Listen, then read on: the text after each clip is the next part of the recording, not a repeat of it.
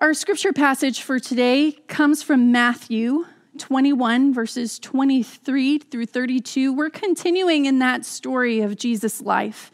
We're looking particularly as we enter into this fall season at the ways that Jesus calls people from just surviving into thriving, into experiencing life and life to the full. We've been following Jesus as Jesus has told several stories. He's going to tell another short story today. This is known as the parable of the two brothers.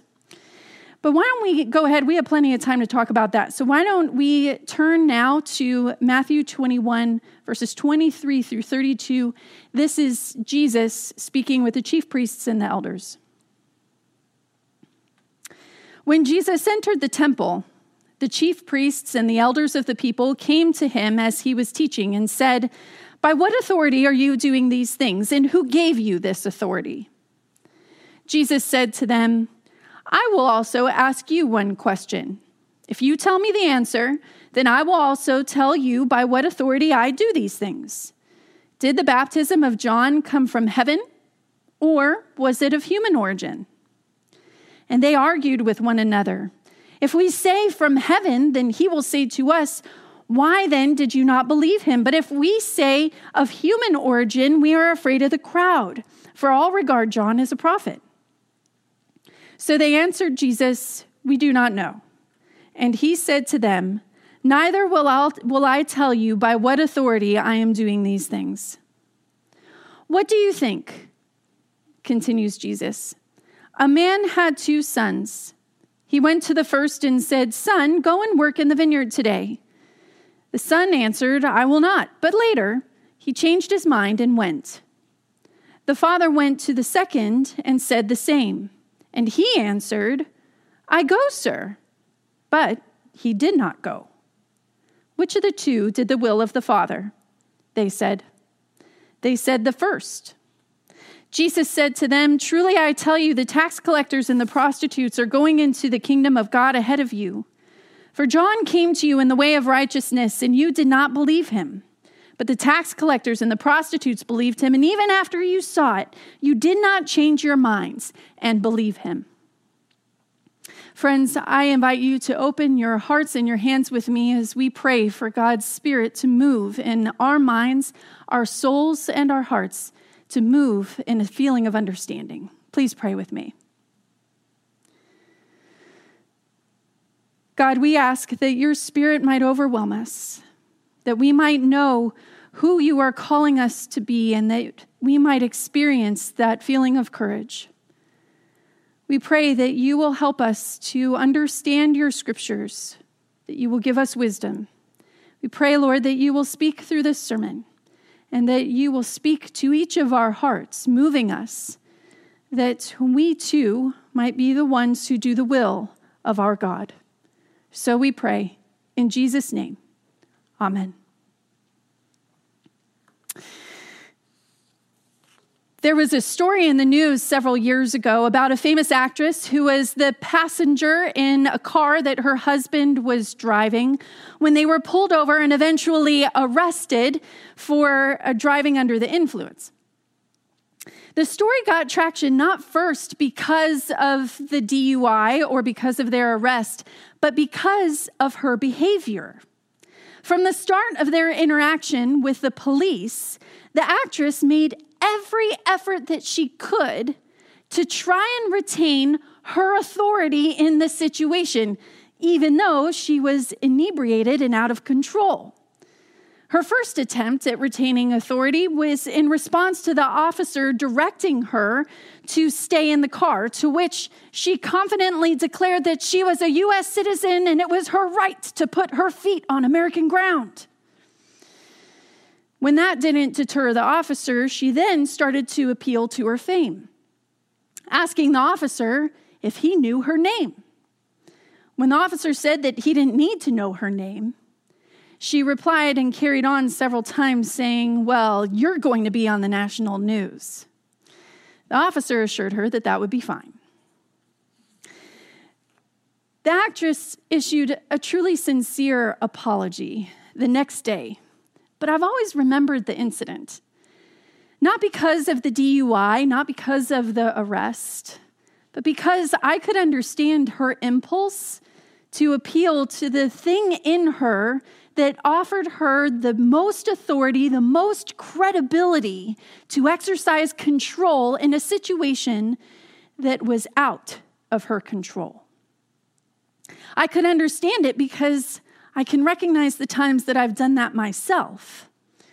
Once, when I was trying to negotiate a parking space with parking security at a hospital because I was trying to visit a congregant who was in an emergency situation, we had gone back and forth several times before I heard myself say, "Please, I'm a Presbyterian minister. I'm not trying to cheat the rules." I was trying to cheat the rules. I couldn't even stop myself. I didn't even know I was saying it. In one of the many times where I have been in a group situation and I have heard someone speak disparagingly about working mothers, I have heard myself say, "Well, I'm a working mother," challenging them by the authority it gave me to just keep on talking. There have been times where I have called upon the thing in me that gives me the most authority, the most credibility, so that I could have my way. Be it getting the parking space, be it silencing the conversation. Sometimes I want to seize control of the situation I can't control. Now, I bet that I'm not the only one who has done this from time to time. As people who live in a Western society, we spend a lot of our lives articulating and asserting the authority that we have to act upon, to speak into, or to shape a situation. And in our society, we spend a lot of time asserting our authority as well as questioning the authority of others. I really wish that you and I were sitting across from each other right now, because I would love to hear some of the ways that maybe you have appealed to your authority when it best suited you.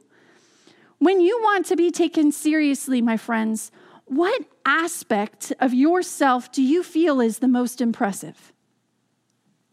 When push comes to shove in your life, what authority do you rely upon in order to retain control in a situation that is out of your control?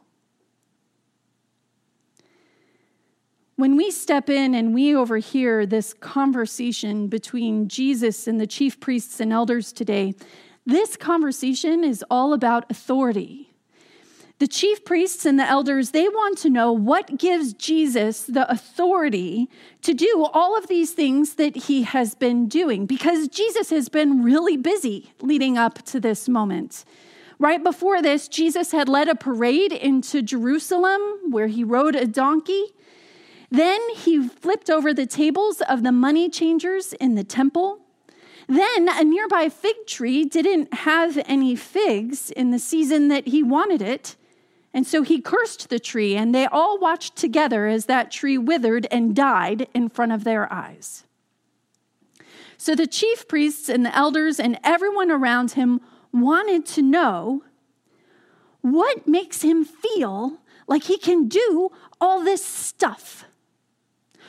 By what authority does Jesus feel like he can act contrary to the law, contrary to the traditions, contrary to nature, and most importantly in their eyes, contrary to their authority as the experts and the religious leaders? Here in our scripture, Jesus is right in the moment where we have all found ourselves many, many times.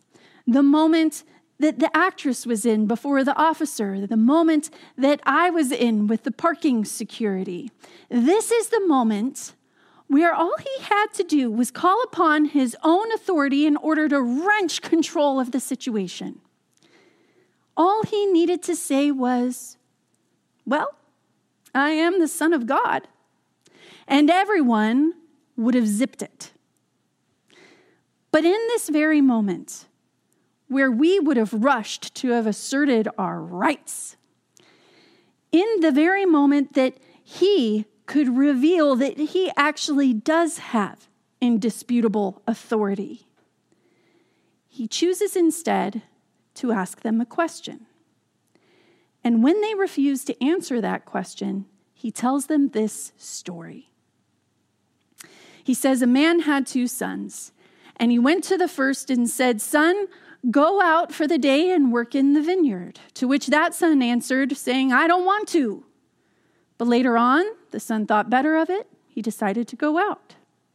The father gave the same instruction to the second son, who responded with a "Sure, I'd be happy to." But that son never went.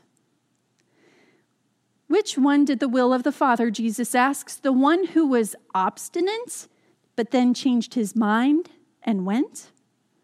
Or the one who said the thing that the Father wanted to hear, but had no intention of going?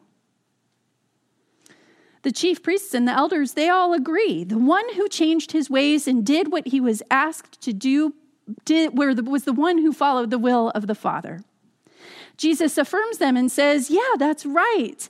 And then he carries on. The message translates Jesus' continued response to the chief priests and the elders in this indelicate way.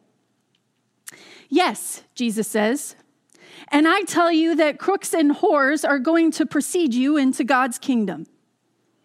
John came to show you the right road, and you turned up your noses at him, but the crooks and the whores, they believed him. Even when you saw their changed lives, you didn't care enough to change and believe him." Jesus was asking the chief priests and the elders which son did right by the Father. But in doing so, he's really asking the chief priests and the elders to consider which of the 2 sons they are. Were they being obedient to the authority of God that was sent through John, who sent Jesus, who was also sending them into a field to nurture the kingdom of God? Or were they only saying what God wanted to hear without any intention of following through, with the intention of always living by their own authority? It's a question that Jesus is asking these ancient church people, but it's also a question that Jesus is asking of us and of every believer since then. Which child are we? Are we the one who might resist, but eventually thinks better of it and does the right thing? Or are we the one who keeps up appearances, but never really attends to the will of God? Are we living by our own authority, so impressed with ourselves that we somehow believe that God won't mind? In fact, God will probably agree with the way that we choose to live or what we choose to do. Or are we living in deference to the authority of God? Nathaniel Hawthorne once said this: "No one man can for any considerable time wear one face to himself and another to the multitude, without finally getting bewildered as to which face is the true one." Friends, so often in our lives, living in this world that we live in, we switch faces from one situation to another in order to reflect the face that we believe is going to allow us to exert the most authority or the most control in any given situation. But Jesus calls us to another way. Jesus calls us to not rely upon our own authority and to not demand evidence of the authority of the people who are around us. Instead, Jesus calls us to defer daily to the authority of God. We cannot keep our faces of control and power in some situations, and then in other situations, defer to God. We must prioritize the authority of God and God's kingdom in every situation. Or as Hawthorne says, there will be one day where we finally get bewildered as to what face is true. Friends, we want the face that is turned upward to God to be the one that is true, don't we? I do. I invite you to join me this week as we go into the world with our faces turned upward to God in the very moment where we want to switch what authoritative face we are putting on. Please join me this week in seeing what it feels like to defer to the way that God would have us act, to defer to the way that God would have us think, to defer to the way that God would have us speak, rather than to do all that we can to place ourselves into the center and to wrench control away not only from others, but also from God. May we be the people who defer to the kingdom when it is easy, yes, but especially when it's hard. Amen.